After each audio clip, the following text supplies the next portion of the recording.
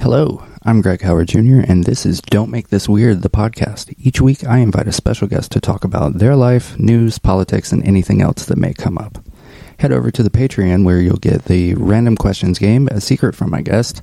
You get some merch for being a loyal patron, and you get this whole episode uncut and without this bit about joining the Patreon. So head over to patreon.com/Spring Break83 Productions to join now.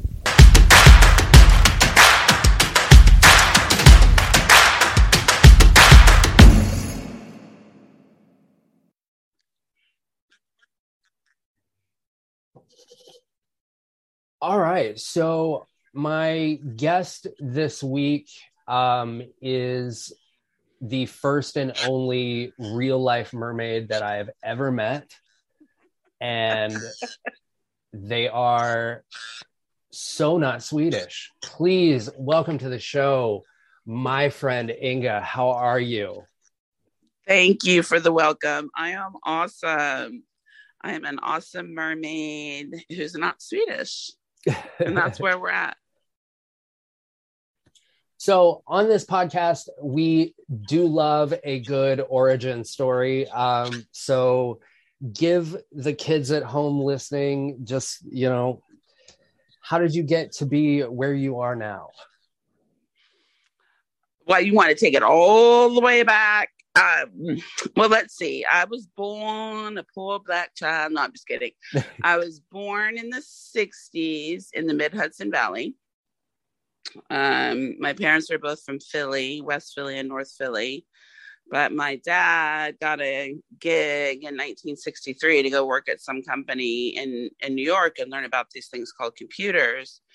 And so that's how we ended up in IBM area. So, and my parents, I was born in Vassar Brothers Hospital. My parents ended up getting a small inheritance, like $5,000, and built a house, which was fantastic, right? These two black kids, just kind of doing their own thing. And, it was a, dairy farming hamlet. So that's where we were. We showed up, the five of us, and people knew we were coming, and not in a good way or a bad way, but we were living across the Hudson River waiting for the house. And we were driving over my mom's little red Karmann Ghia, not a child strapped in to a seatbelt to be seen. So all five of us, well, actually my dad wasn't there. All four of us hopped in mom's red Karmann Ghia, and we're going over to look at the house. And the mailman, we got lost. And we stopped and talked to the mailman, and he knew. He was like, "Oh, you must be looking for that." And we're like, "Yeah, that's us. It's us. We're the ones coming." So we moved into Staatsburg, New York. My parents built sort of this funky, newfangled house in a colonial area. And this guy, Frank Petitella, was building A-frames and this, that, and the other. No, my parents didn't have an A-frame. They had to go way out. Like the walls didn't go up to the ceilings. And just stuff. This fire station was being built. So here goes my mom and her three kids in the Karmann Ghia, and we drove back and forth for hours getting those bricks, harvesting those bricks. So that's where I started kindergarten. We basically integrated, as I said, a dairy farming hamlet. I'm not sure. I think my parents were like, yes, we get to build a house, we get to be funky, we get to be free. But they forgot that we might be living amongst half hippies and half racist. So, and to this day, the town really only has 397 people. Look that up. But I'm sure, they've changed little, parts of the town into different things. But the hamlet of Staatsburg today has 397 people. So there, I mean, when you think of, a bunch of racists, it's only like, maybe 100, and we lived right across the road from Woodstock. My little sister was born August 19th, 69. So that was the day after Woodstock ended. So part of her birth story is getting down Route 9 or Route 9G to get to the hospital to have her.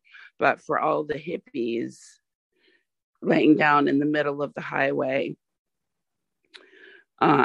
asleep, awake, drinking, having sex, whatever. My parents, pretty straight-laced people, although very creative, were just like, ah. So that's the kind of area we grew up in. Very rural, yet there was, basically a lot of highly educated people, with Marist College being right in town, and New Paltz was, SUNY New Paltz was bringing out a lot of new thinkers. But then the other part was I couldn't go into the main part of Tracy Barton's house. Like, I could only go in through the downstairs door by the garage and stay down there. Like, I couldn't go into their living space. These are things I noticed later in life. Right? And so it's kind of a mix of that. Still have friends from there. I hadn't gone back in years. We moved in 75 to California. I didn't go back until about 2014 because I wanted to do some videoing and stuff. So it was emotional, yet it was, this is part of who I am. So when I was a little kid, I was riding horses, fishing, all that kind of stuff, playing tag on horses, ice skating when the winter would come and the ice would freeze over. When Dad would stay on our side of the road, we lived on Creek Road, so a big creek ran down the back. So when Dad would, stand on one side with a rope, another truck on the other side, and then, one would go across to make sure. And then we would skate all day and all night. They would make us big bonfires and gas cans. And we would, sometimes the parents would send out grilled cheese to make over it because nobody was going in. Nobody was going to waste that time out. It wasn't until later in my life that I realized that I kind of had a childhood and life experience that not most people who look like me had, and it was interesting. We moved to California, and then suddenly we were in the beach lifestyle again, the only Black people. Then we did Southern California through high school and such, and my dad ended up going to a startup around that time called Apple, and he ran a division in our town. Because my mom literally was like, if you move again, I'm out. And so he ran that division that was building Lisa down there. And then by that time, Matt came along and I was away at school. And, my mom, my dad, my sister and stuff moved to the Bay Area. And that's how I ended up in the Bay Area. So that's it. That's me from zygote to menopausal. So now I know you from Twitter as a supporter of the now Vice President of the United States. How did you come to be a part of political Twitter? I became a part of political Twitter just before I became part of it when 2016 election. I was in a group that was pro Hillary, and which ended up being kind of pro white supremacy. But anyway, that's a whole nother story. But people were saying get on Twitter because the answer, you get information very quickly. You can kind of see what's going on. If that's how your brain works, that you like to know a lot of things, then go on Twitter. But the main kind of advice was block immediately. If anybody like comes halfway crooked, block them. Don't try to have a conversation. Blah blah blah. Now here we are, this many years later, still trying to have those conversations. But, I never follow rules. Ask my parents. So, and then I became very heavily, and so that was a devastating time to a lot of us as that election went through. And then, of course, they became like all hands on deck, red alert. I, worked a little bit on Kamala's Senate run, and as I should say, Madam Vice President's Senate run. And love her, had an incident with her years ago when she worked for the State Department in Alameda County, and I had a stalker, and she literally started my case. We turfed to Michaela Hochter in San Francisco because the person was leaving the phone calls on my work phone, and I worked in San Francisco. But just seeing her a couple times and how much she cared. I mean, a same-sex stalking case, even in the Bay Area, 20 years ago was a thing. It was not taken that seriously. It was, the relationships are barely taken seriously, let alone I'm being like viciously stalked. And my kids, I'm being told what my kids are wearing each day. So I know I'm being watched. And she was the very beginning of part in putting Judy in jail. Her investigator, Inspector Lynch, this all sounds ridiculous, but it really happened. Inspector Lynch called and said, driving across the Bay Bridge, I'm going to get her. I got handcuffs. I got a warrant. And I just breathed a sigh of relief and sent a letter to MVP just saying, thank you so much for taking this case seriously, because I do feel like somebody could have gotten very hurt. And she wrote me back a nice little letter, cute note on her note card, and just saying, I absolutely take it seriously. I take you seriously. And that's when I said, this woman's going to be president. And then sure enough, 2 decades later, here we are. And I just jumped right on board. I went to that first Camp Kamala and got busy. So what do you make of the, recently, as recently as today, there have been a string of, quote, journalistic hit pieces against the vice president. The most recent one being that she doesn't like Bluetooth earbuds. Why do you think the media is going out of their way to write these non-stories about her? Right. Well, there's a couple of things I think. One is that there's a certain intelligence level amongst some of our electorate that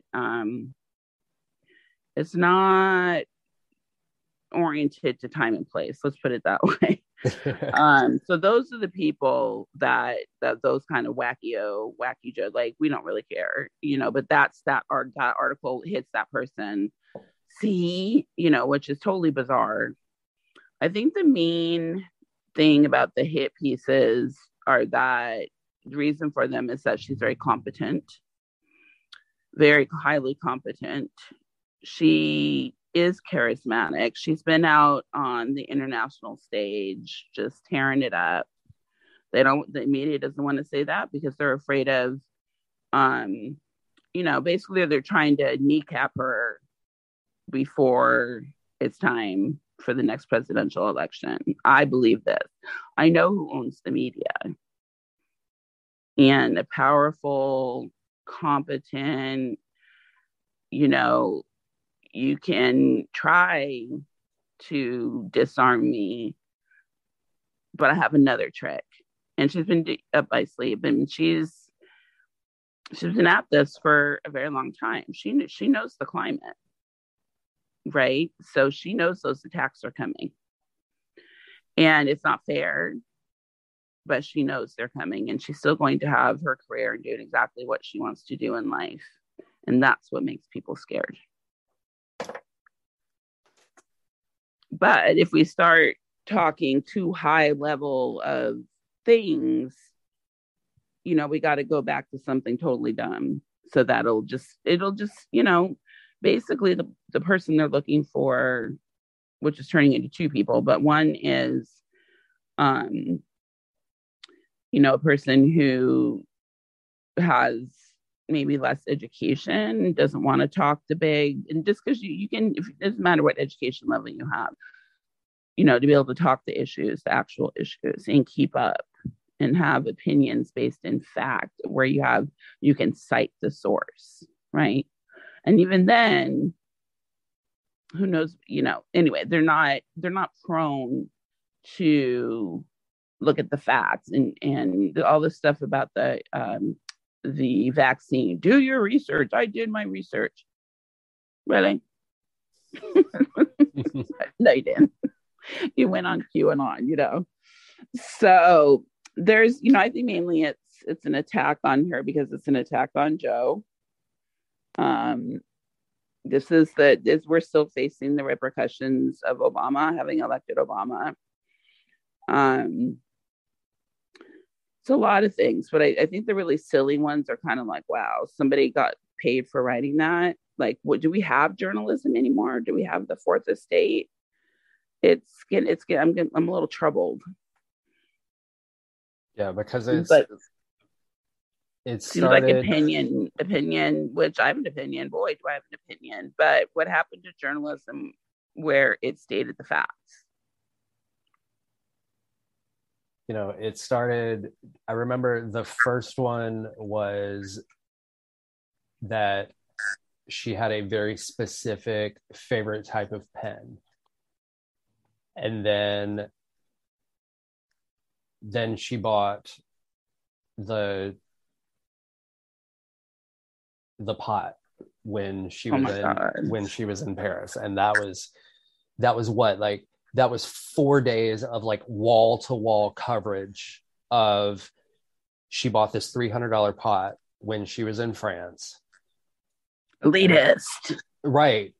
Like, and I forget, it may have been you that made the point that, like, good cookware is expensive. Like, why would you? And it lasts forever. The whole point is for it to pass on. I mean, yeah. And now and what's so, especially the bros, I mean, believe me, they have their nice cookware too. It's just so offensive that she had the gall to do that, is coming from a place that we are not yet ready to really talk about.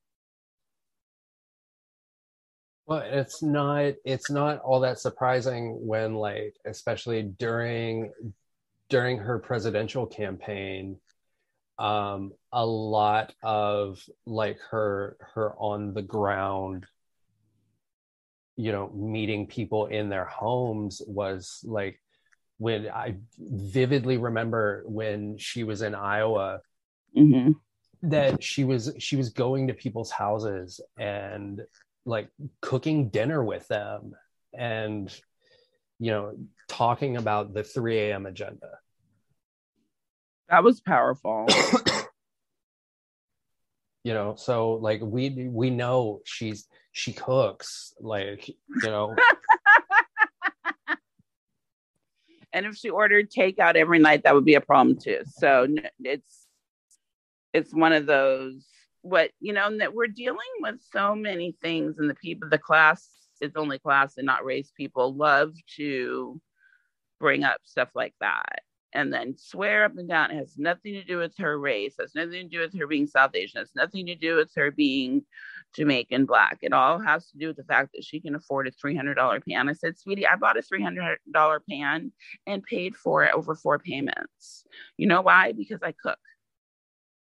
Yeah. And I want to pass it on to my kids. We're just not anywhere near there. But see, I also remember like the same it's not race, it's class people when Hillary famously pulled the hot sauce out of her purse. They were the first ones to go, "Oh, she's pandering." But like you just said it's class, not race. So which is it? Yeah. No, it's always gonna. There's obviously a card. When someone says this, you say that. When someone says that, you say this. And the reality is, and then you add that to the whole pandering thing. This whole concept that certain groups, I'll say Black people, LGBTQ, whatever, that we're not capable of being able to vote in the best way for us and for our communities. Like, what is this weird thing is if I talk to an Asian person, oh, I'm pandering. Maybe I just wanted to talk to them about my campaign. And that pandering thing has a racial undertone to it as well. I mean, she's not pandering to, and I feel like they weren't saying she was pandering to the highest, to Obama. She was pandering to Uncle Joe. Yeah. I think that's gross. Hot sauce is Black. I thought we got over the watermelon thing.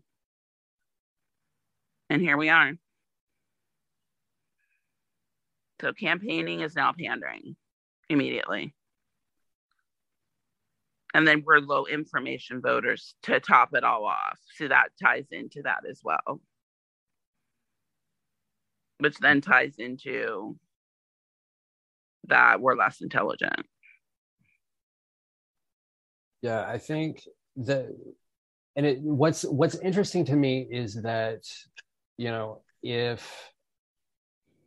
if a candidate goes out and speaks to a certain demographic about the issues that are facing their community, it's always the people outside of that community who are the ones yelling pandering. Mm-hmm. You're not listening to me. Look at me. And I mean, I'll be completely honest. It's white people. It's always white people who are saying, "Oh, that's pandering. Oh, that's pandering." And it's like you're not a member of that community, so no, you don't get a vote. And then besides the fact, so you just want those communities to remain without resources. That's really what it comes down to. Yeah. We don't want them to have, what we have. I mean, sweetie, I've heard, the first time I realized that white people were afraid of what was going to happen to them was at Elaine Galinsky's five-year birthday. We were all turning 5 that summer, spring summer. And her dad said, just in passing, we're going to have to watch out. These niggers and wetbacks are taking us over. My friend Jamie, Solana Beach, California, around about 75, right when we moved here. I live in San Diego area. And her mom said, I said, "Oh, what's that van?" And she goes, "Oh, that's where they pick up all those filthy wetbacks." Now, father is a doctor of mechanical engineering. Mother was something, I don't think she had a career, but she's very involved in the community and charity and stuff like that. And I'm thinking to myself, I'm 5 and then 6. And I'm thinking, are we one of them? But way back then, they started that push toward we cannot become outnumbered. That's the first time I noticed it. I was 5. I was 5 years old and I already knew. And what was my parents' response? Trying to give us good schools and safe schools. And they just kept dropping us in these extremely like white communities. And to the, people, and to them it meant, you can get a better house in a better school district, blase, blase. And they just dropped us in again. But 1970 was the first time I knew that white people were afraid that somebody was coming to replace them. I mean, that's crazy. And here we are with people walking around Charlottesville with tiki torches going, the Jews will not replace us. It's a trip. They were at the Lincoln Memorial 2 days ago, I think it was. Yep. And they're coming. Trust. It's going to get a little ugly. Yes, our lives are going to go on. We're going to go to work. We're going to have friends and do all those things. But the incidents, fear is one of the biggest motivators of violence. So, a group that I work with down here, they've got 3 men and 1 lady, 1 woman embedded in a couple of groups that are common in Southern California. And she's like, they've got military vehicles. They've, been stocking ammo since we were kids. I used to make fun of the whole doomsday prepper community, but I'm glad I watched a few of them. So I have some, some tools, but we're going to see some unrest. Like I said, I'm not saying the planet's going away. I'm not saying the country's going away. I'm not saying anything like that, but our way of life is going to get a little bumpy. Bumpier. And I'm worried. I mean, I don't know about you, but I don't think any of us still will ever forget that night, that what's the same one. No, not at all. Individual one. And,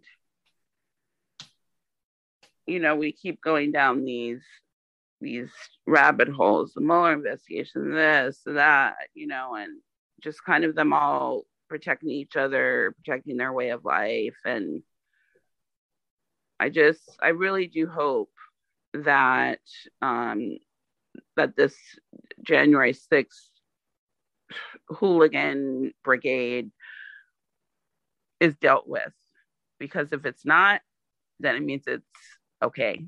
Yeah. While we're on the topic of hooligans and obvious people who will become like the January 6th rioters, we have to talk about the tragic school shooting in Michigan over the past week. Yeah. That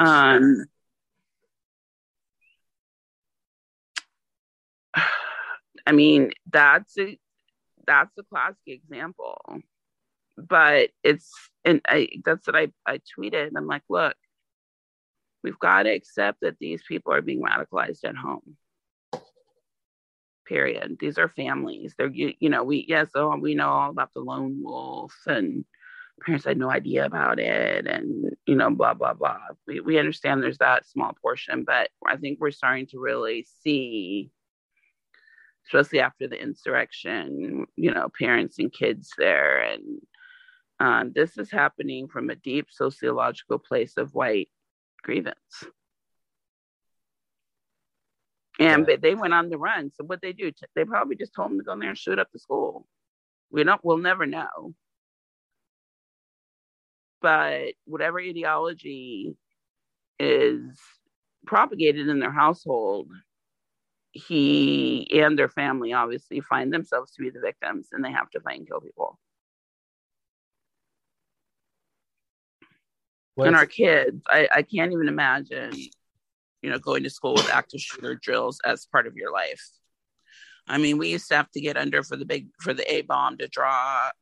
I grew up in elevator, what's that thing called? Earthquake territory. We're always under something, but this is like a clear and present threat.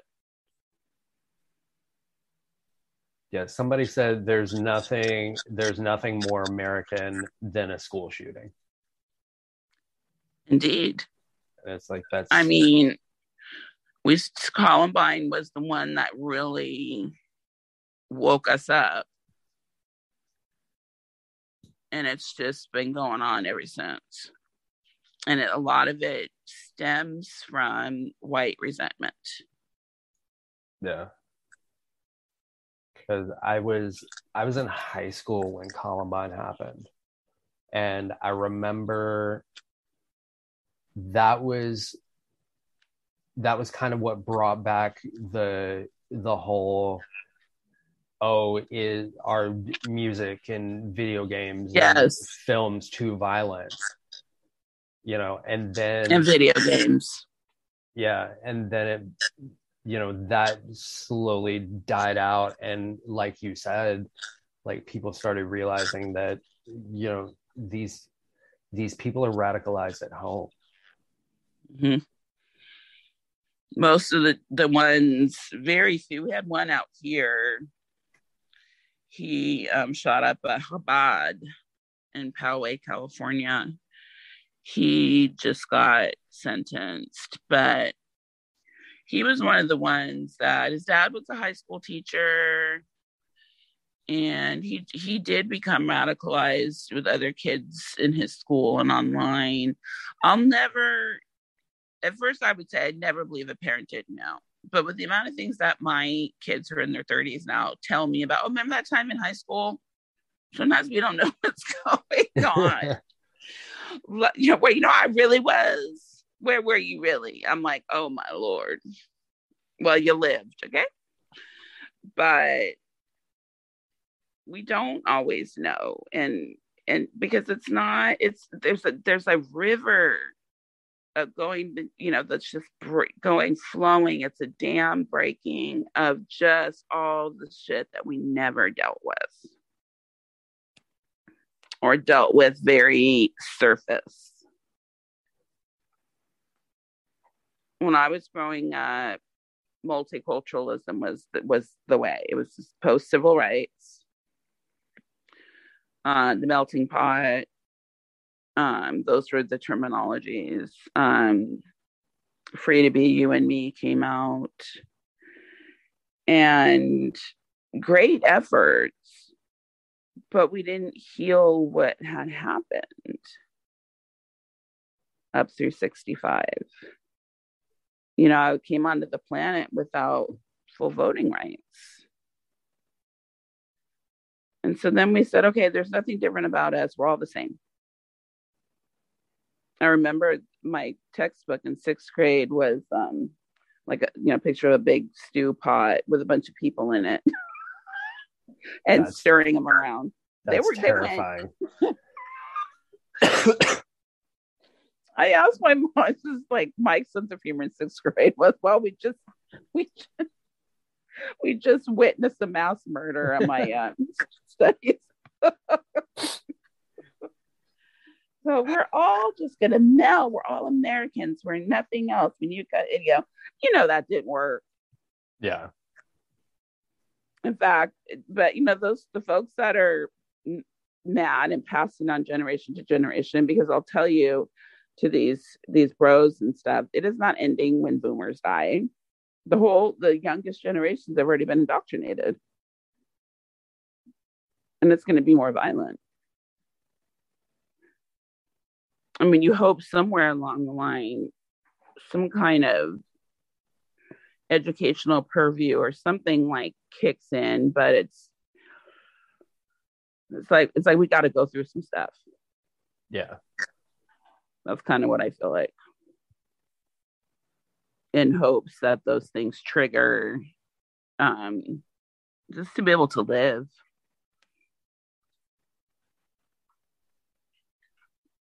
So we have come to the part in the show where I dive into my inbox and pull out a letter from a listener. This week's letter comes to us from Lila in Montana. Hello, Lila. Thank you for listening. Lila would like to know, in your opinion, what would be the best way to motivate people to vote in every election and not just the presidential elections? I think probably we've lost a certain amount of like generations or whatever. But I think from just day one, parents need to vote in every election and take their children with them. It should not be, and some people have a roll eye about that. It doesn't matter. We're raising Americans. We're raising future voters. They need to see it as a normal part of life, whether it's school board, whatever. Go over it with your kids. We'll start there. Schools need to back it up. We need to talk about it throughout the year and use the tools of voting throughout the year. So, okay, kids, I've got 2 books I think we might read together. This is this one. This is what it's about. This is this one. This is what it's about. Let's have a vote. And then you can also talk about how it feels when your vote doesn't go your way. How do we handle those emotions? How do we handle becoming lethargic? What do we do then if, say, our person didn't win? Then what can we do? Then we immediately, go on to the next thing. It's got to be reinforced. I can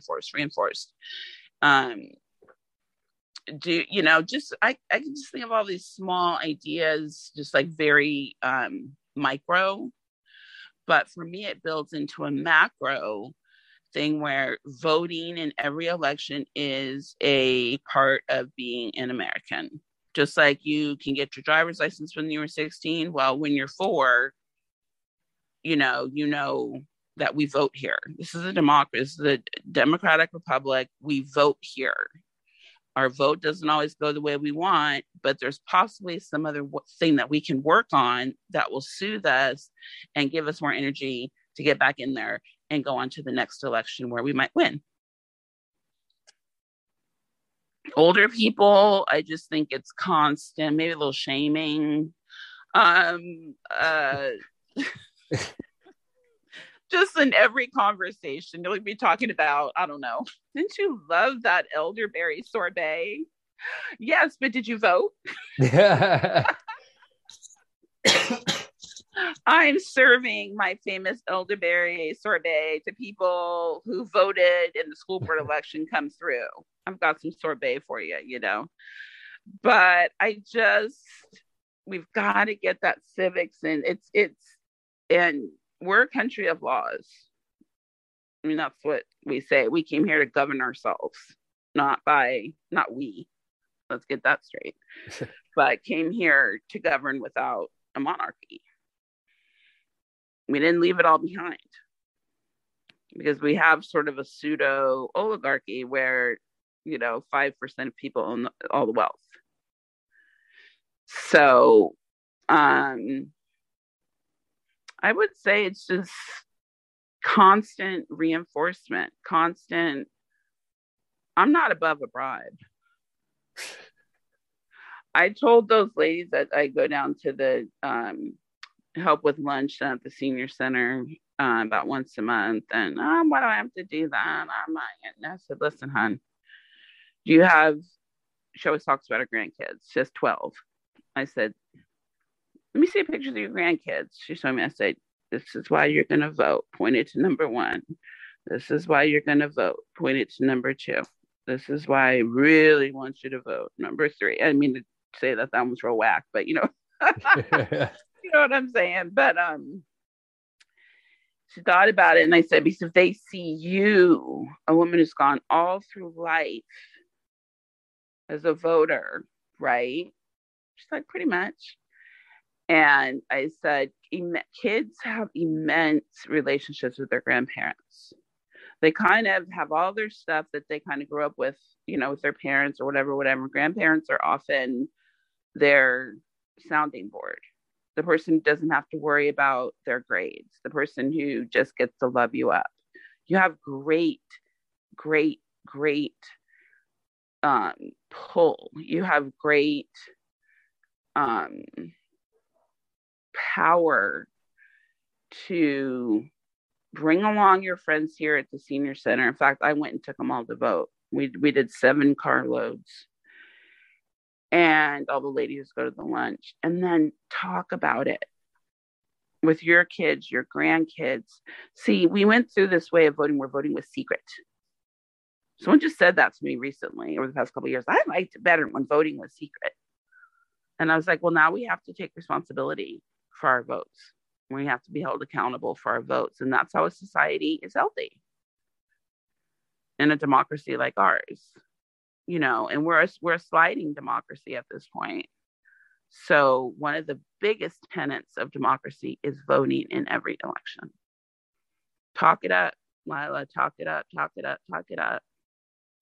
Go to your, get permission from your, I'm not how old she is, but permission from the school below, the grades below her, and go and talk it up. And this country depends on voting.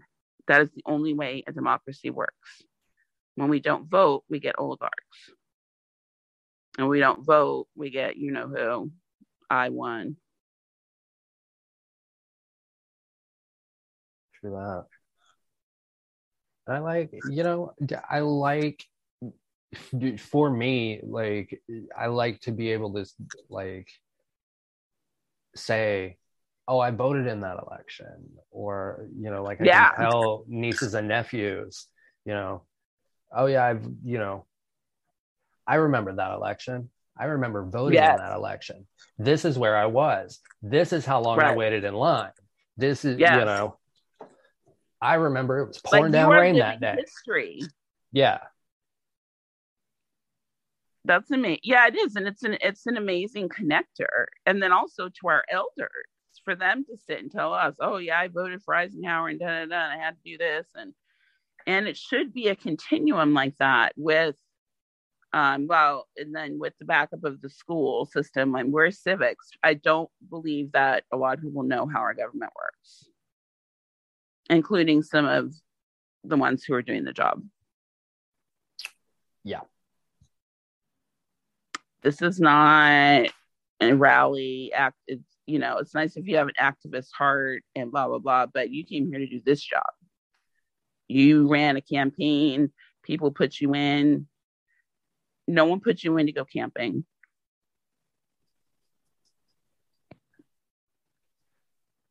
They shall be nameless. Yeah. But it's okay. I'm editing that whole part. You probably really like edit. Yeah,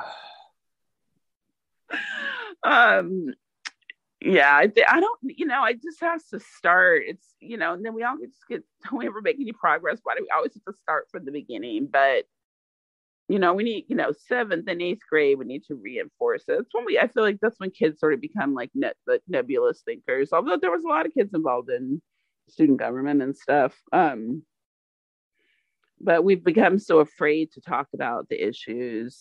It's become so polarized that I don't know if teachers can really take that on. They're really trying to be, teachers, social workers, police. They're doing so many jobs.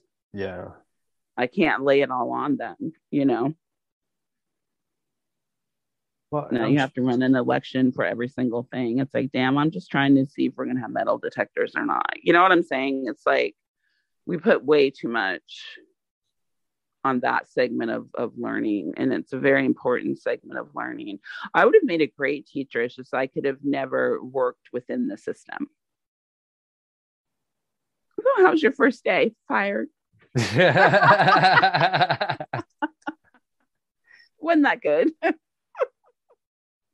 I finally learned at this old age that you cannot work in large institutions where there's not a lot of room to be creative and stuff. You just stop doing that to yourself and stop doing that to your employer and your coworkers. Just stop trying to do that.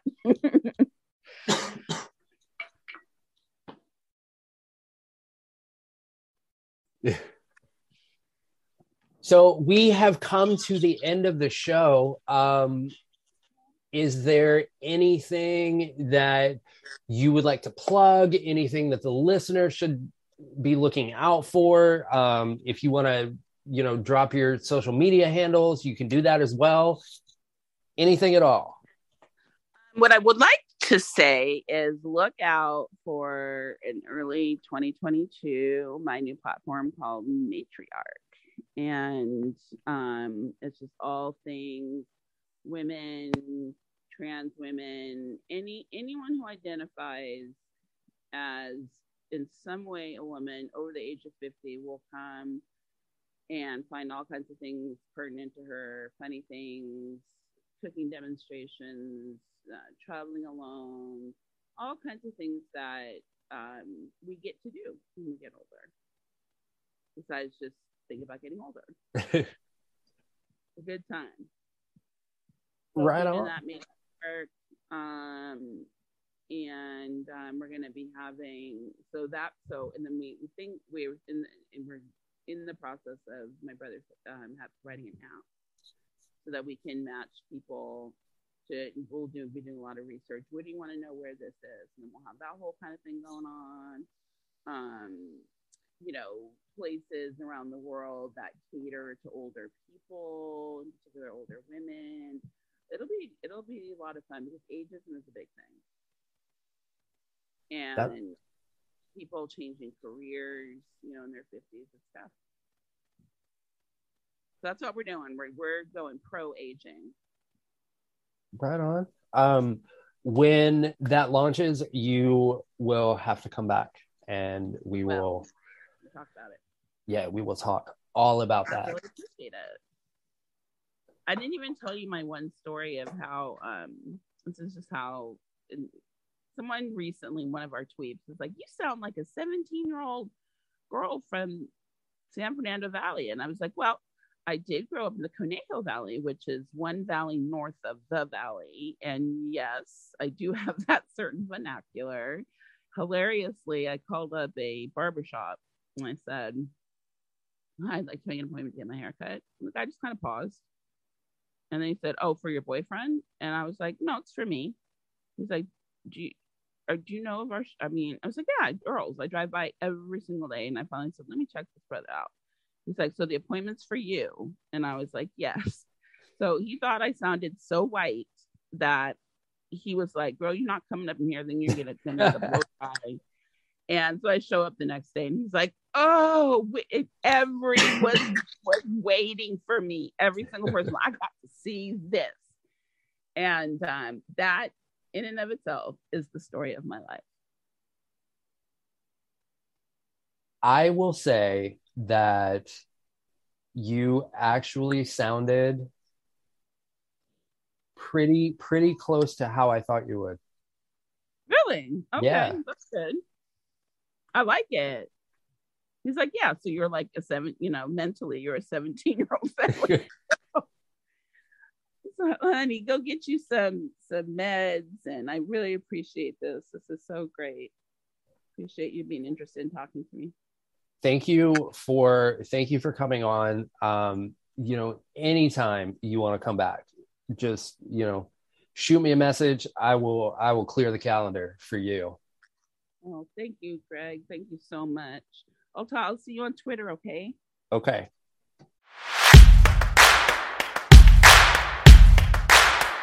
If you enjoyed this episode, please consider subscribing. And if you're on Apple Podcasts, leave us a review. If you didn't enjoy this episode, why the fuck are you even still here? If you'd like to get in touch with the show, you can email us at don'tmakethisweirdpod@gmail.com. You can find us on Twitter at SB83 Productions, on Instagram at Spring Break 83 Productions. Don't Make This Weird is a Spring Break 83 production.